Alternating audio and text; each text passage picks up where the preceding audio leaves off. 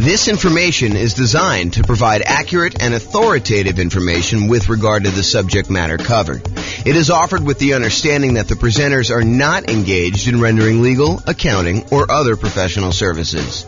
If legal advice or other expert advice is required, the services of a competent professional should be sought. Welcome to the San Diego Real Estate Investing and Real Estate Financial Planning Podcast.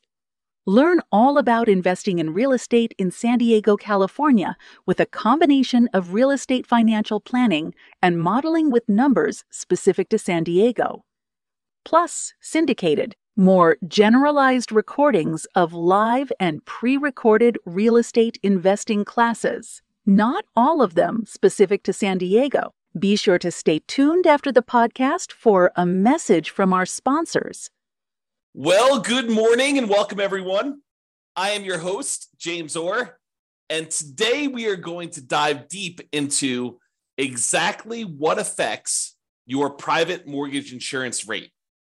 You might think that, hey, look, private mortgage insurance, PMI, the rate that the lender charges you for opting to get a loan with less than 20% down, that is just some made-up number.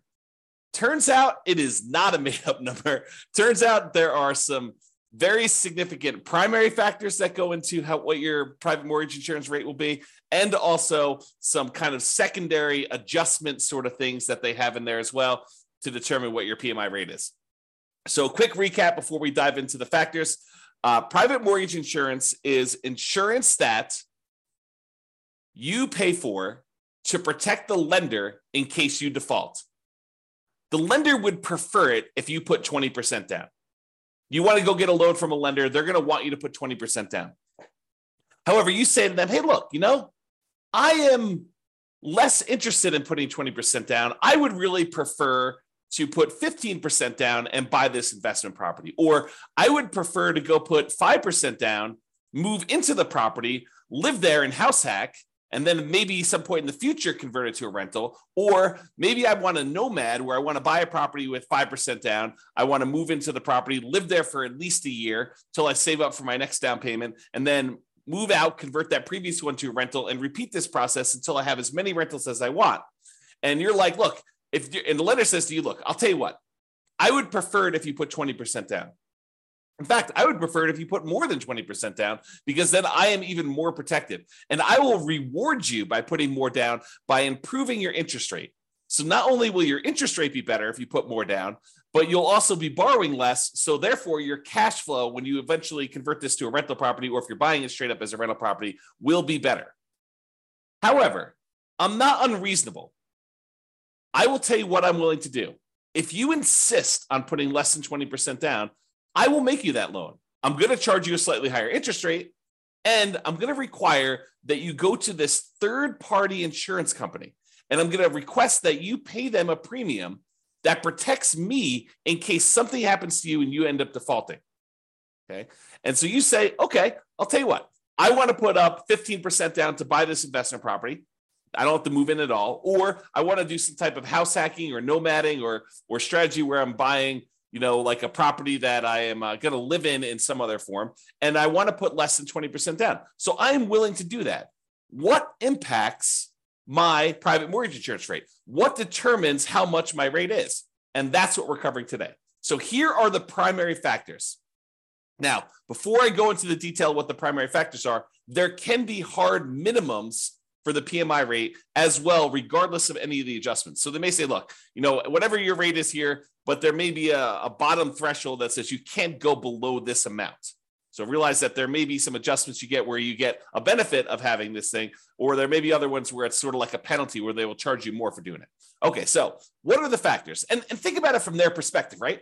This is a third-party insurance company who is going to insure the risk to the lender that you will default. So what are the factors that go into whether they will have to pay out? Because that's how insurance works, right? Like if you're going to get insurance on your house and the lender might have to replace your house if it burns down, one of the things that they're going to want to know is, well, what am I on the hook for? How much of a house am I going to have to replace? So what is the value of the property and what is the insurance amount you're going to want to have coverage for? And they may also say, look, if you're going to come in here and you want to get fire policy on your property, if you're going to be willing to pay the first $10,000 or $20,000 as a deductible against the claim that you're going to make, well, your insurance can be a little bit lower because we're likely to have smaller fires that get caught and they're not going to have as much that we're going to pay out. Whereas if you say, look, I only want to have a $500 deductible, then your premium, how much you have to pay for that insurance, is going to be higher. Similar things are happening with this private mortgage insurance, where they're looking at the factors and how much they might need to pay out. So for example, what is your loan to value of the property?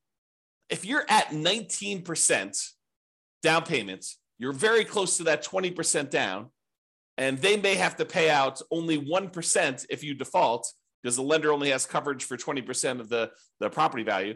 Like if they are looking at that and they only have a small amount that they might pay out, the private mortgage insurance premium is going to be lower.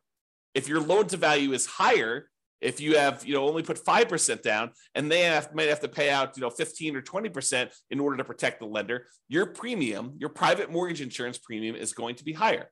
So the higher the loan to value, the higher the PMI is going to be. Okay.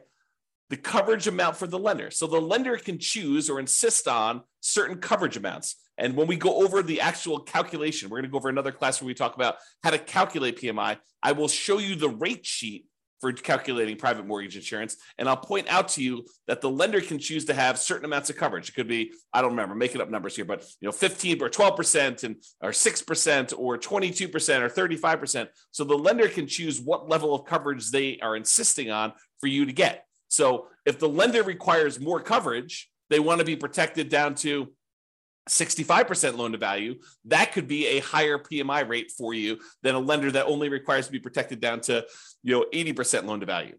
Okay, so that's going to be another primary factor as to what is on there. Now, another factor is your credit score.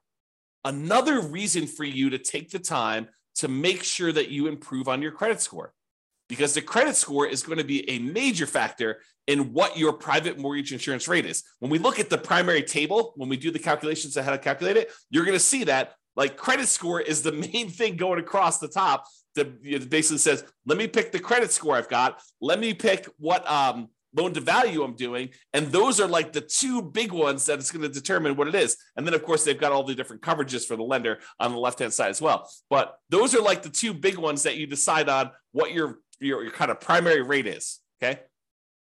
However, which table you choose is often determined by the amortization term of the loan itself. If you get a 15-year loan, the rates are different than if you get a 30-year loan. And I think the cutoff for them, for at least the table that I've seen, is usually 20 years. So if you're greater than a 20-year loan, you have one table. If you're less than a 20-year term on your loan, then it's another table. Okay. So the shorter terms, like a 15-year loan, has lower private mortgage insurance. It is cheaper for you to get private mortgage insurance if you chose to get a 15-year loan. So you're gaining a little bit of ground by having a lower PMI payment, improving cash flow a little bit, but it's much uglier because the 15-year loan, your cash flow on that is going to be much uglier, right? Because you are choosing to pay off a lot of principal every time you make a payment. You're trying to pay off that entire loan in 15 years. And even though your interest rate's going to be better, presumably, and also your PMI is going to be better, your total payment is probably going to be higher overall. Okay. So that's the amortization term of the loan itself. Then fixed and variable payment amounts. So if you decide to have fixed monthly payments or variable payments, then that actually can impact your PMI as well. And the time you've been paying the rates, that is another factor in what the PMI rate will be. And then the lender has separate pricing sheets. So like credit unions apparently have a separate pricing sheet than a conventional lender. And so you may find that the rates are different if you go to two different lenders. So PMI is not static. You have to shop it around as part of when you're shopping for your loan. It's one of the factors we talk about when you're trying to determine which lender to use. So you want to go and find out not just like, hey, what is the rate today, but also what is your PMI rate for me in my situation? Okay. Now, those are like the primary factors. However, what's also difficult is there's a whole separate section after we determine your primary rate for adjustments that get made to your PMI rate. Okay, so let's go over the adjustments quick. If you're doing cash out refinance loans and you have PMI still left on your property, guess what? You're going to get a penalty to your rate for doing that. They think of that as an extra risk. So your PMI rate is going to be higher for that. If it's a second home, if you're not just buying this as your primary home, if it's a second home, you will get hit on your PMI rate. It'll be a penalty for that. And in addition to that, if it's an investment property, you will get hit. Your PMI for doing an investment property, if you're doing a 15% down, non-owner occupant investment property loan, that PMI is going to be different than if you bought a 15% down owner occupant house hack / nomad property. It's a penalty. It's an adjustment that they make to your rate. If you're doing like a single family home or even a duplex, those rates are different than if you do 3 or 4 units. They consider you doing 3 or 4 units as being higher risk. And so your private mortgage insurance rate will adjust up. It'll be more expensive for you to get PMI if you do 3 or 4 units. Employee relocation loans. I'm pretty sure that you actually get a discount on PMI if it's an employee relocation loan. Not sure why, but apparently if your employee is willing to relocate you, then you actually get a slight discount. It's a relatively small discount, but you get a slight discount for having an employee relocation loan. If you have a manufactured home, I'm pretty sure you get a penalty for that. That's an adjustment on there. If it's a lender paid monthly premium, which I'm not even sure you can get, but maybe there is one. But apparently there's a lender paid monthly premium adjustment. So if the lender is paying monthly for you, there's an adjustment for that. Declining renewals. I have a feeling that this means that the PMI gets lower as you renew each year. Okay, and there's a penalty for that. If you're paying an annual premium, I think that there's an adjustment for that. I actually think the annual premium gets you a slight discount. We'll see this when we do the rate sheet. We do the calculations. We'll look at all the adjustments and we'll see how it moves. Okay. Refundable monthly premium. So there was a time where private mortgage insurance was refundable. I have not personally seen any PMI loans where you have a refundable monthly premium. Perhaps there is one. Maybe it's more expensive. I don't know. But the PMI that I've been seeing for the last few years, at least, has been where the monthly premium is non-refundable. But if there was a refundable monthly premium, that would probably be a rate adjustment for that.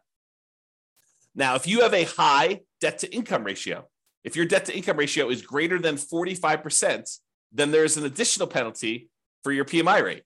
So like not only is your credit score a major factor in what your PMI is, but if you have a really high debt to income ratio, if you're kind of like pushing that limit and trying to get in and purchase a property that's more expensive, that's going to push you over that 45% DTI, that will also impact your PMI rate and actually make it worse for you for your debt to income, because it's like penalizing you and then saying, oh, we're penalizing you because you're already high on your DTI. It's going to be a higher DTI anyway, because we're going to add to that.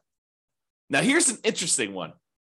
If there's more than one borrower on the loan, it does reduce your PMI rate. So if you're just getting a property yourself, PMI is one rate. However, if you and your spouse or you and a partner end up getting a loan on a property together and you're both on the loan itself, actually PMI can be reduced, which is interesting. And we'll see the order of magnitude of these adjustments. We'll show them to you when we do the calculation. I think I'm going to do the calculation in the next class. It's either the next one or the one after that. So next week or the week after that. For those that are listening on a podcast, it'll probably be a couple months. But for the guys that are doing the daily classes, it'll be like next week or the week after that. So we'll actually go over what the exact adjustments are. All right. So in conclusion, lenders prefer you to put 20% down. However, if you insist on putting less than 20% down, they may opt to make you the loan, but they might require you to purchase third-party insurance to protect them in case you default. That is private mortgage insurance. That's basically what is happening, okay? Now, how much your private mortgage insurance has many factors. There are some primary factors that matter more, and then there's some additional adjustments that have a smaller impact, okay? So when we go and we show you how to actually calculate it, we'll walk you through that whole process. Now, I'm going to steal my own thunder and ruin my class where I tell you how to calculate it and tell you the best, the easiest, the most straightforward way for you to determine what PMI is is to call up your lender and say, here's my situation. Let me get qualified with you. What is PMI for me? And they will be able to tell you exactly what your PMI is going to be. Okay. Or you can do this the hard way. You could decide, I'm going to try to calculate this on my own using the rate sheet that you get from the lender or from the PMI company themselves, and try to manually calculate this and make all the adjustments and hope that you are doing it correctly. Why go through all the extra effort? I think the interesting thing you'll find out when we walk through how to do the calculation is like what the differences are and which ones are the major levers and how much they can change, like what the range you'll see in a lot of these things. So we'll cover that in a future class. This has been James Orr. Hope you enjoyed this very short class on what affects your private mortgage insurance rate. We'll cover like how to calculate it in another class. Have a great day, everybody. Bye-bye for now. With home prices up, mortgage interest rates up, and rents up, but not quite enough to counteract the higher prices and interest rates. Cash flow on rental properties in San Diego is harder than ever. Book a call with the Real Estate Financial Planner to apply our proprietary 88 strategies to improve cash flow on your rentals. See the show notes for a link to schedule your call and improve your cash flow today. If you're a real estate agent, lender, or professional in San Diego that wants to help our real estate investor listeners, consider reaching out to learn about collaboration opportunities with this podcast. We'd love to add more value to our listeners by having you assist our investors buy, sell, and finance their real estate investments. See the show notes to schedule a call to discuss collaboration opportunities.